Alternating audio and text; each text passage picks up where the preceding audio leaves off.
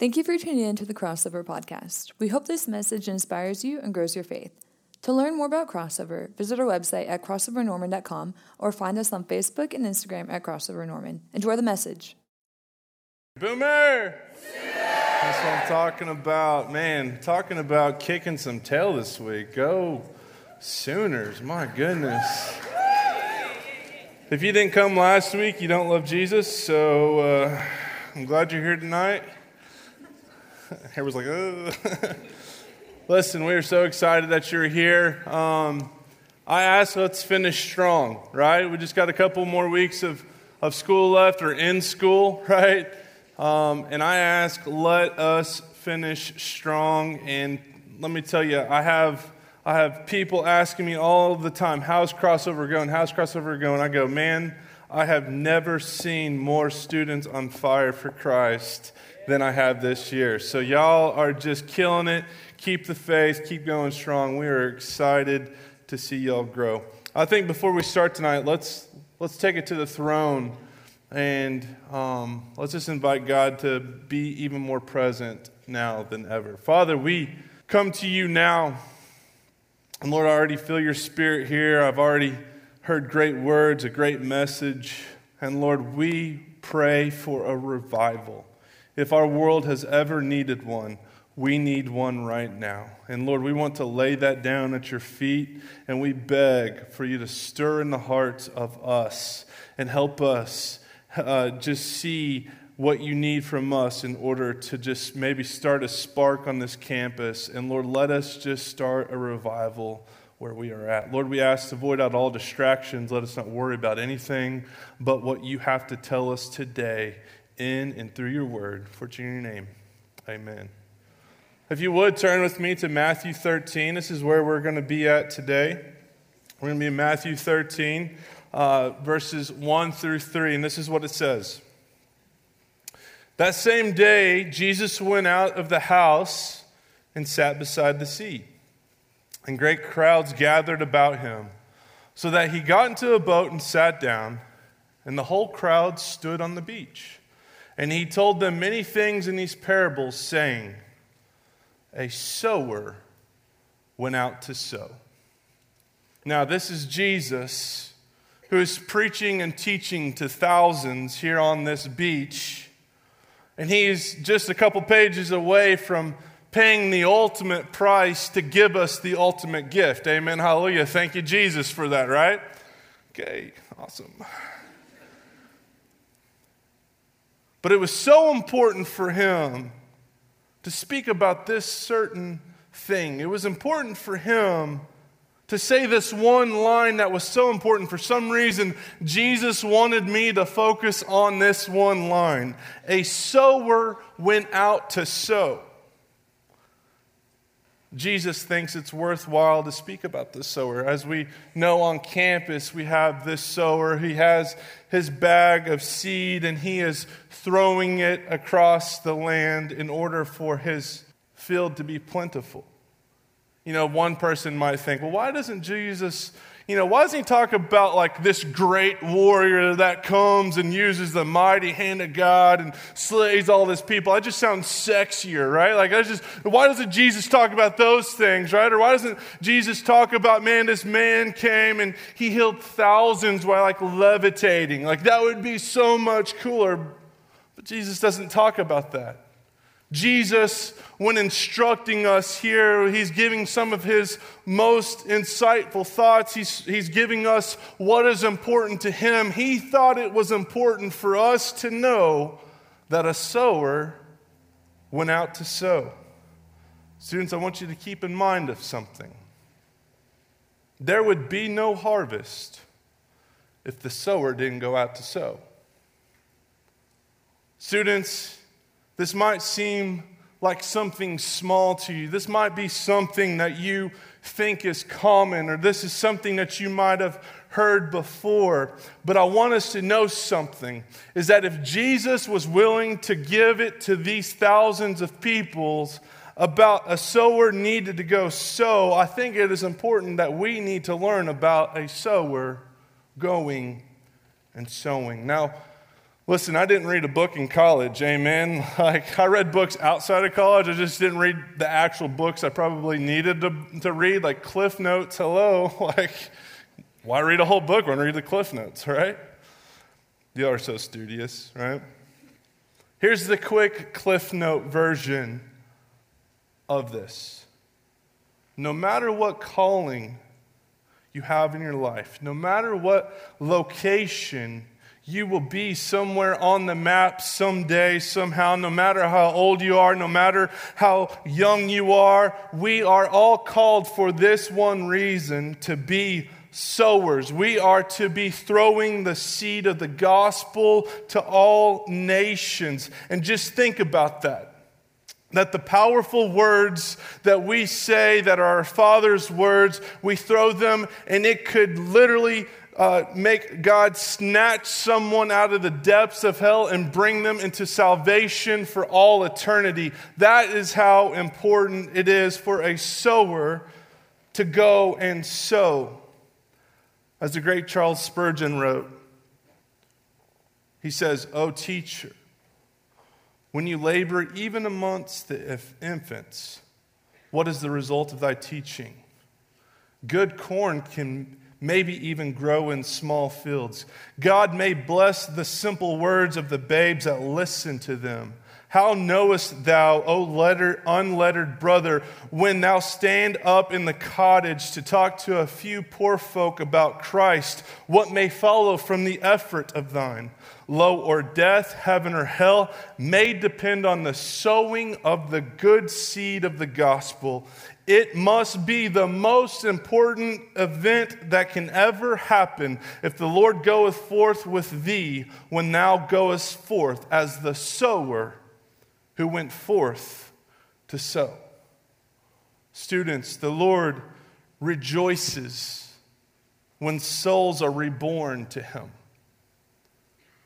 But how could there be a joy if there isn't any sowing of God's word?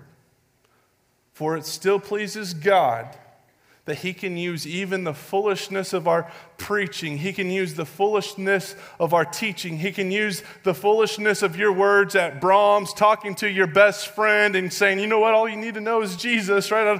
I don't know much more than that. He can use that foolishness to save someone who believes in Him. Amen? So what are we going to learn today? I'm going to preach a sermon like I've never preached before. I'm going to look at a sower went out to sow. There's 3 questions that I want to be able to understand through this passage. I want to know, who was he? What did he do? What was it for? Who was he?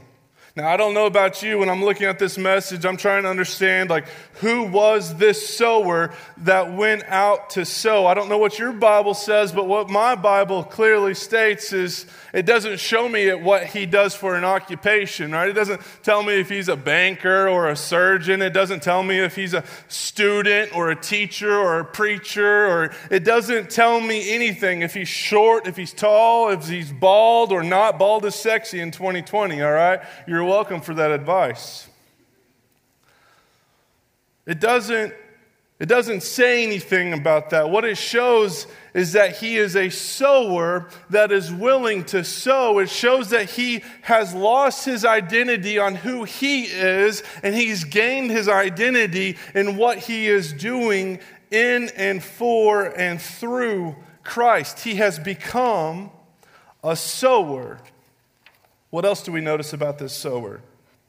It does not show how great of a sower he really is, right? It doesn't really show how impeccable or fluent he is in how he sows or how he goes and spreads the gospel. It doesn't show how good he is at throwing that seed. It doesn't show how educated he is or how memorized he is on the scripture. It just says that he is sowing what he is supposed to sow. It doesn't show whether he's nervous or not. He is a sower that has to sow. Now, I want to ask you a question. Have you ever had someone in your life that was just better than you at something? right? Like you had that friend, like you would go play one-on-one and like you could just never beat this person. And you're just like, oh, I hate basketball, right? Like just want to turn and walk away. Or like playing tennis, one-on-one. You're like, I just can never beat them. And like you just turn around, like walk away. Like that's how you would be if you ever played me in ping pong. You just could never beat me, okay? Seriously though, I'm not joking, all right? One time, anytime that I listen to Francis Chan preach, the dude's like 5'3" Asian, bald-headed dude. He's got the hands the size of Shaq, and he's like, you just need to love Jesus. And he says it with so much passion. You connect with him, and you love him, and you just need to come to. He's like crying. He's like worshiping, like crying, worshiping, and he's like just like so intimate with you, and like he's just telling you how much. And like thousands come to Christ. I was like, I quit. Like. I can't preach like him, right? Or I listen to Matt Chandler, and the dude dissects the word like it's just the voice of God, and he just pounds it in your face, and it's just like, oh my goodness, how could I ever preach again, right? I'm just like, gosh, just so good. I had a disciple when I first was in seminary, and my disciple literally saved me from quitting ministry. There was a time where I just about quit ministry. And listen, without Joe Perry, there would be no crossover. So we need to be very thankful for Joe Perry. But what I loved about Joe Perry, I sat under his discipleship for a year. And no matter where we went, this dude was leading people to Christ. I'm talking at the gas station. The dude would strike up a conversation in the parking lot, at the grocery store, in the waiting line of anything. This dude, no lie, it was like watching a master chess player. It was intriguing to watch this big old Louisiana 6'5" hillbilly, all right? He had the biggest draw that you could ever hear in your life. But no lie, within a matter of 3 minutes, he could change this whole conversation without the other person knowing it. And he could turn it right back to Jesus and how you need him. And it was amazing to watch him lead hundreds of people to Christ. And I look at him, I was like, Joe, I could never be as good as you at leading someone to Christ. And I was just so inadequate, right? I was just I just couldn't believe it. I could never do this as good as you. I didn't compare to Joe. And it almost made me just want to quit even talking about it. Students, my question to us is how many of us don't spread the seed of God's gospel because we think we are inadequate? How many of us don't talk about Jesus because we play the compare game and we don't speak like this guy, we don't sound like this girl, we don't know the Bible like the back of our hand, we haven't been perfect, we've done this sin and this sin and this sin, and I could never be like this person because this person has never done this, and I could never be like this guy or say like this guy because I just don't know, and we just feel so inadequate, and instead of stepping into our inadequacies, we actually just step back and don't say anything at all. Students, listen, I realized at that time that there will always be a better evangelist. I realized that there was always going to be better preachers. Now, they might not be better looking, but they might be able to preach better than me. Right, babe? Right, babe?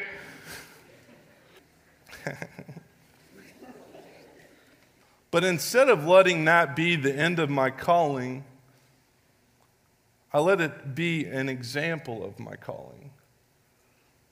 See, their hands might be able to hold more seed. They might be able to throw farther. They might be able to throw more seed, but I can still throw seed, amen?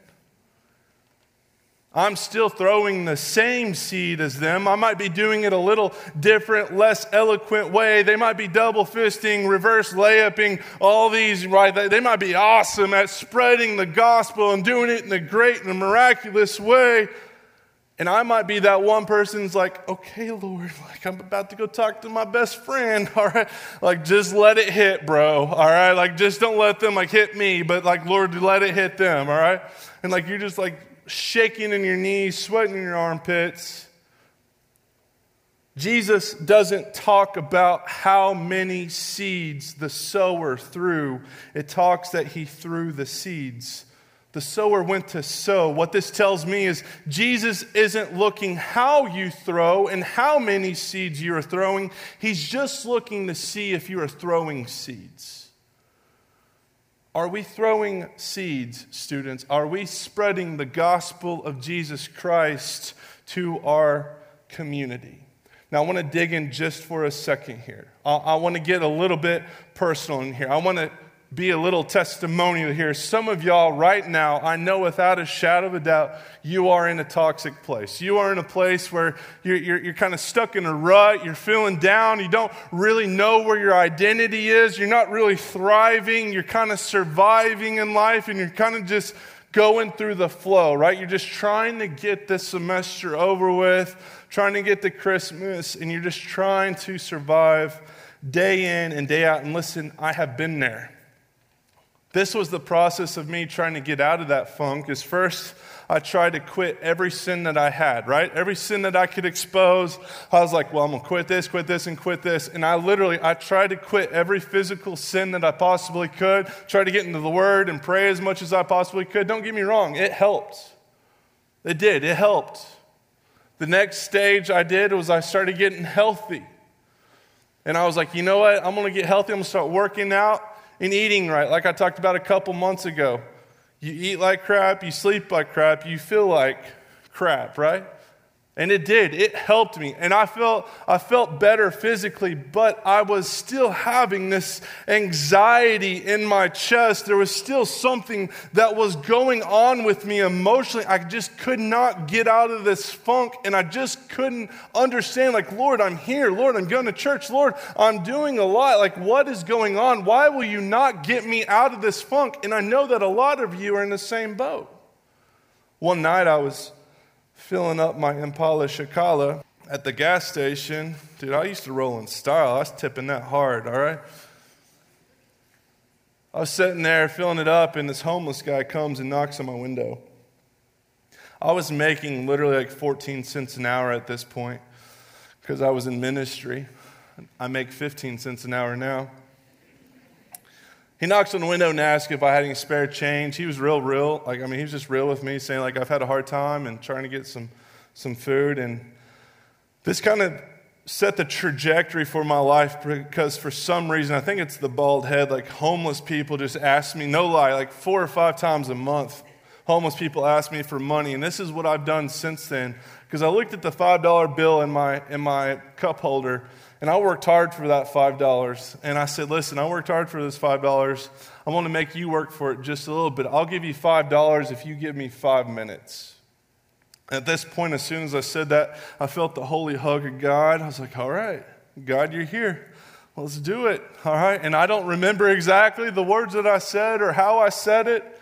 Is that I looked at him and I just said, you know what? I'm a sinner in need of a Savior, and if you want a Savior, I don't even know exactly how I said it. But I do know this, that night at that gas station, he started crying in my car, tears down his face, knowing that he needed Jesus. And I'm telling you, that fire in my chest started burning. The excitement started happening, and we prayed over it. I gave him the $5. He went, and he was rejoicing when he left my car, and I'm driving home. I got the tears in my eyes. I got the throat, like the frog in my throat, and I'm just like, thank you, Jesus. And that burning of anxiety and downness was actually broken inside of me. It was actually full of excitement, and I was changed. I had the peace that passed all understanding, and I realized that I needed to go and do this more. And it wasn't because of how I spread the gospel that I was excited. I was excited because I did spread the gospel. And I knew that it brought the Father joy, and the Father let me feel it. Students, do we know that we're supposed to go forth and spread the gospel? Do we know that? I mean, that's pretty common sense, right? If you've had some proximity around Jesus, you know that we're supposed to go and spread the gospel. Over 30 times in the Bible does it talk about it, just in 3 verses. In Acts 13:47, it says, "For this is what the Lord has commanded us, that I have made you the light unto the Gentiles, that you may bring salvation to the ends of the earth." Mark 16:15 says, he said, go to them, go into all the world and preach the gospel to all creation. Acts 20:24 says, however, I consider my life worth nothing to me. My only aim is to finish the race and complete the task the Lord has given to me, the task of testifying the good news of God's grace. We know we are to be sowers. And I think that we need to quit looking on how well we throw the seed, and we need to just throw the daggum seed. Quit worrying about, am I going to say it right? Do I know enough? And all of this, and we need to throw the seed. We need to present the gospel. Someone is always going to be able to do it better. Some people can throw more seed than us and reach thousands when we can only reach one on one. But God doesn't count how many seeds you throw. He just counts whether you are throwing seed or not. So who was this man? He was a man whose identity was not in his job, but in his actions for Christ. Now, students, listen, I don't have a works-based faith. I don't believe that you have to work for your salvation. I don't believe you have to work your way into heaven or to be the best person in this world to go to heaven. But I do have a faith-based works. I work for Jesus because of my faith in Jesus. We can say that we know Jesus all day long. We can go to Bible studies. We can go to church. We can do everything that is right. But if our actions don't match our acclamations, then our faith isn't working. If you love Jesus, your identity should be in how you spread the gospel of Jesus to others. This leads me to point number 2. What did the sower do? It says here that he went, or in King James Version, it says he went forth. At some point in this man's life, he says, it's been long enough. I must go and sow. Students, my question to us, a lot of us have been in church for a while. A lot of us got saved when we were 7 years old. A lot of us had a church camp way back when. A lot of us have been in the proximity of Jesus. My question to you is has it been long enough? Because if we were to be really honest, which I always try to be up here, a lot of us in here, we have never really worked for the salvation of souls.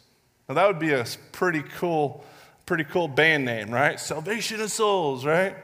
You gotta go start one, make $1 million, just give 20% to Crossover, all right? See, when I was about 8 years old, my grandfather gave me a remote control car, and I loved this thing. I mean, this thing was, it was pretty expensive, I could presume. It could go like 0 to 60 in like negative 2.5 seconds. Like, this is going to chop your leg off if it hits you, all right? Like, I loved this thing. It was like the coolest toy out of any of my friends. It had a great paint job. It was fly, all right? I drove an Impala later, and I also had a cool RC car when I was little. Like, cars are my thing, all right? I did drive a Mustang in there, like a 6-cylinder red one, and never mind, it was a chick car. It wasn't very cool then. But with this RC car, man, I would wax it. I would wash it. Like, I drove it, like, in between the curbs, trying not to scuff it up. I let one of my friends drive it one time, and he flipped it over, put a nice scratch on it. And, like, I yelled at him. I haven't talked to him since I was 8, okay? But any time that any of my friends wanted to drive it, I told them no. And what I noticed is when I was driving it, they would actually just distance themselves, and they would go play football or basketball, and they wouldn't even ask. I wouldn't play with them. And then finally I realized, like, man, it's kind of lonely over here, right? And I was like, finally at one point I was like, all right, I got to share with them. And I knew what was going to happen. I knew it was going to get beat up. But I had 6 of my friends. I remember the day. And I let all 6 of them drive this car. And you should have seen the laughter. You should have seen the excitement. Like, we rallied together around this car. They were flipping it on curbs. They scraped the junk out of it. You couldn't even notice the car anymore, all right? But we had so much fun. I remember at 8 years old, I took a step back, and I said that they never would have enjoyed my gift unless I shared my gift. Students, my question is this, is how many people in our life don't get to enjoy Jesus because we haven't shared the gift of Jesus with them. Students, I want us to be aware of something, and many pulpits, they probably won't preach this. We're all going to stand before the Lord someday. Do we believe that? We're all going to stand before the Lord someday, and I can't promise much in this world, but I can promise this, is that we're going to see Jesus face to face. And you want to know one question that I kind of shake over and I'm very aware of, is the question of, how well did you share my gift? How well did you sow the seed? How well did you share my gospel throughout your life?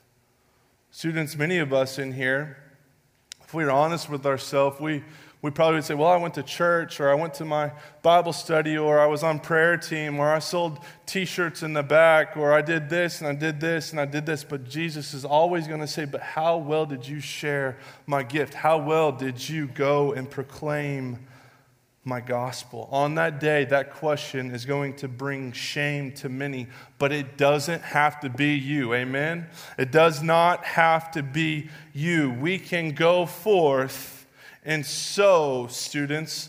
Let me tell you what happens when you put your arm around somebody and you're nervous, you're shaking, you don't know all the words, you don't know all the Bible, you don't ever know everything to say, but all you can say is, I got a Savior that loves you and wants to be the Savior world. Let me tell you about it. Let me tell you how it becomes part of your life, part of your lifestyle. It starts becoming so addictive to you that you want to share it and proclaim it for the rest of your life. The question that the Lord asks us at that day doesn't become fearful for us anymore. It actually starts becoming exciting because you say, you know what, Lord, I wasn't perfect.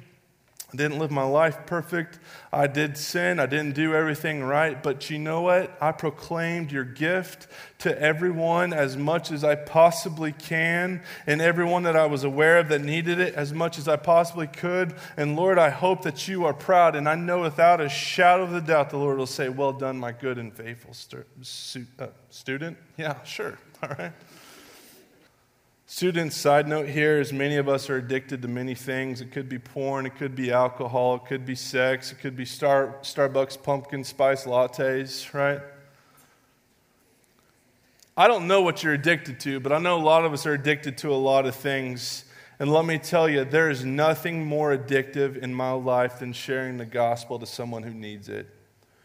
Because when you see them really take that into their life and say, you know what, I do want that. You feel this holy awareness of Jesus being there, and you realize that you didn't just change their life for now, but you helped change their life for eternity. There's something that becomes so addictive to it. Guys, try it. Have fun with it. Because you bring glory to Jesus. You got to share the gift, students. Go forth and sow. My question to you is this. What does the other person have to lose if you share the gospel with them? What does the other person have to lose if you share the gospel with them? Better question, what do they have to lose if you don't? Students, the other thing about going forth it shows me is that he quit kind of learning. He quit kind of trying to learn every detail, and he actually went forth to go proclaim the gospel. Why aren't we sharing the gospel, you ask? What is the number one answer that I would get from people in this room out of the thousands of copies I have is, why aren't we sharing the gospel? It always comes down to one thing. Brent, I just don't know enough. They're going to ask me a question that I just do not know. Guys, let me tell you something.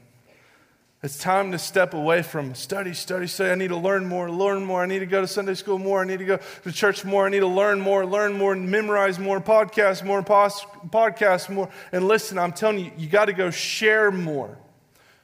Because trust me, to go forth, it's worth it. It gives you a purpose. It gives you a drive. It takes your eyes off of your inadequacies, and it puts your trust in the faith of God to give you the words that you need to say. Because in Hebrews 11:6, it says, and without faith, it is impossible to please God. What areas of our life are we living in faith? The best way to live for faith is to start walking in faith and trusting that God is going to give you the words to say to that person.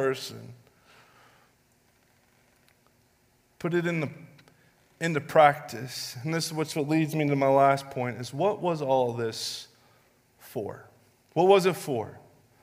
Students, I hope and I pray that this last point can help all of us. I pray that many of us in this room, we can gather around this point. I hope our churches can understand this. I hope our friend groups can rally around it and unify. I hope all of our races and backgrounds can get on board with this. I hope all political parties understand this one drive here, that the sower did not keep the seed for himself. He threw it, and he threw it with a purpose. He threw it not knowing if it would take, as we read later on, we don't know what type of ground it was falling on. It was not his job to change people. He threw it with no responsibility for the growth because that was not his job. He spreads it, and that's the hope that we can take away from this. But he did it all for this one reason. It was for the glorification of God, and the best way to glorify God is to spread the word of God to the people that need it. That was the singular purpose, was to proclaim Christ. So how do we do friendships? We do friendships in a way that can glorify and can proclaim Christ. How do we walk? How do we talk? How do we live? We live to proclaim Christ. How do churches survive? How do churches thrive? How do churches walk with purpose with God? It's to glorify God in how we proclaim Christ to the nations. The way that we vote. We're going there. How do we vote? We vote in a way that is not only the best for me, but I vote for a platform that will be the best for the spreading of God's word. I vote for the platform that I believe will enhance the religious freedom. I will vote for a governor, a mayor, maybe even a president that I believe will fight for the church and fight for the glorification of God and the spread of his word. A sower went to sow. He had a singular purpose. All he did was sow for the glory of God and for Christ. Students, we are so confused about what we're supposed to do with our life, or how we're supposed to do friendships, or how we're supposed to do church. What if our whole purpose in his life was to be a sower of God's word throughout the nations? He was about the advancement of the gospel. So how do we contextualize this to the modern day college student? How do we spread the gospel to the nation? I think 3 ways that we can focus on right now is families, friends, and unfamiliar faces. Family, friends, and unfamiliar faces. You ready for this? The sower didn't throw different seed to different people, did he? He threw the same seed to every single person. It was the same gospel to everybody. So people ask, well, how am I supposed to talk with my dad? Or how am I supposed to talk with my friends? Or how am I supposed to talk with people randomly that I just feel the urge to tell them about the gospel? Now listen, this is how Brent Russell does it, all right? So y'all can take notes of this and build upon it, or you can shift it and figure out your own spiritual muscle that you need to flex. But this is how your boy does it, all right? So many times I've had Starbucks coffee with many people, and I will literally somehow just get to know them, get to talk with them, get to kind of read the situation, and I might lean in and say, hey, did you grow up going to church? Some of them say yes, some of them say no. And at some point I'm like, well, where you at with Jesus? what do you think about Jesus? Do you believe in him? Like, what are some of your beliefs and all this? And I like to see where, like, the proximity is to Jesus. And then I asked this question that I've literally asked over 10,000 people. Is, if you were to step outside right now and a semi were to hit you in the face, all right? Sometimes I get real creative. Like a car hits you or grandma hits you with a scooter, right? I don't know what it is. But it kills you, and you were to be standing toe-to-toe, face-to-face with Jesus, and he looks at you in the eyeball and says, "Why should I let you into my heaven?" What would you say? And I'm going to tell you, students, 98% of the time, almost everyone says, "Well, I try to be good. I try to go to church. My grandfather baptized me when I was 3, right? I got sprinkled as a baby. I've heard everything." And I say, you know what? Here in about 3 minutes, if we continue this conversation, you'd actually probably look at me and say, "Well, Brent, what would you say when you're standing toe-to-toe, face-to-face with Jesus?" And I said, in the Bible, you know what it says? That if you believe that Christ came and died for you, and on the third day rose again, and you were a sinner in need of a Savior, and you trusted that, and you believed that, and you made Jesus the King of your life, and you'd walk in eternity with him. You want to know the weight that is lifted off of thousands of people's shoulders when I have said that? They're like, "Wait, that's it?" I'm like, yeah, that's what the Bible says. It's not hard becoming a Christian. Now, it might be hard being a Christian. Amen, hallelujah, right? But you can't be like Jesus until you have Jesus. And students, if you can do that with your family, if you can do that with your friends, if you can just tell them, you know what, I'm a sinner just like you and I'm in need of a Savior just like you, is that something that you would like to have today? And you just walk with them through that process of just saying, you know what, let's just talk to Jesus. Jesus, I'm in sinner need of a Savior. Lord, I believe that you came and you died for me and you rose again for my sin and you conquered sin. And Lord, I just want to trust you to be the Lord and Savior of my life. You could change someone's eternity. That's how big of a deal it is. And that's how simple it is. 99.9% of the time, they're not going to ask you a question that you do not know. Students, if I could just end with this. If students of Crossover would just start proclaiming the word just little bit at a little bit at a little bit of time to friends that we know. If I had y'all raise your hands on who knows somebody that needs Jesus, I would probably presume that most of y'all do. I'm telling you, we could see an awakening on this campus and we could see a revival like we never have before. And I ask you and I urge you to do so. Listen, students, let me finish with this last sentence. There is no harvest if there is no sowers. We need to be sowers of God's word. Amen? Let's pray. Father, we thank you. We come to you, and we know that you have given us this great gift. And Lord, I beg and I plead that we don't take it for granted, that we don't cheapen your grace, that we actually proclaim your grace to people. And we say, you know what? I want to meet someone where they're at. I want to be able to talk with them and not just hold this gift and be selfish with it, but I want to be able to proclaim it with all my might. Lord, I don't want to be afraid of the day that I see you face to face. I want to be excited about it. I want to be able to look at you and say, Jesus, you know what? I gave it all that I had. And, I talked to all my friends. I talked to all my colleagues. I talked to everybody in my life about you. I'm excited about you. Lord, and I was so excited to see all the miracles take place around me because you used me as a mouthpiece and you used me to be able to proclaim your word to people. Lord, I beg that people get excited about sharing the good news of your gospel. I beg that we become sowers like we never have before, that it gives us drive, that it gives us direction. And Lord, for those of us who are just kind of floating in this life in and out and we're stuck in a rut and we don't know how to get out of it, Lord, I beg for them to just start proclaiming your gospel and let that miracle of proclamation just come over them, and it gets them out of this rut and it gets them into a walk in a great relationship with you like they never have before. Lord, there are some students in here tonight that when I asked if you were to stand toe-to-toe, face-to-face with Jesus And he said, why should I let you into my heaven? I know there were some students in here that did not know the answer to that.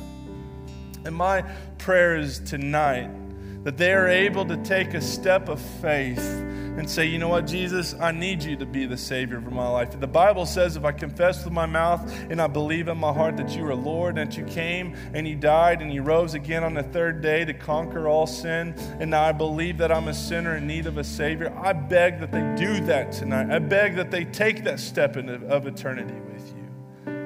Lord, let them come down to the front and pray with our prayer warriors down here up in the balcony. Let them have that. Lord, if there's some students right now that want to shrug off some stuff in their life that is holding them from proclaiming the word, Lord, I ask them to go and talk to the prayer team. Lord, let us worship these last couple of songs with all that we have. For it's in your name. Amen. Let's stand up and worship, please.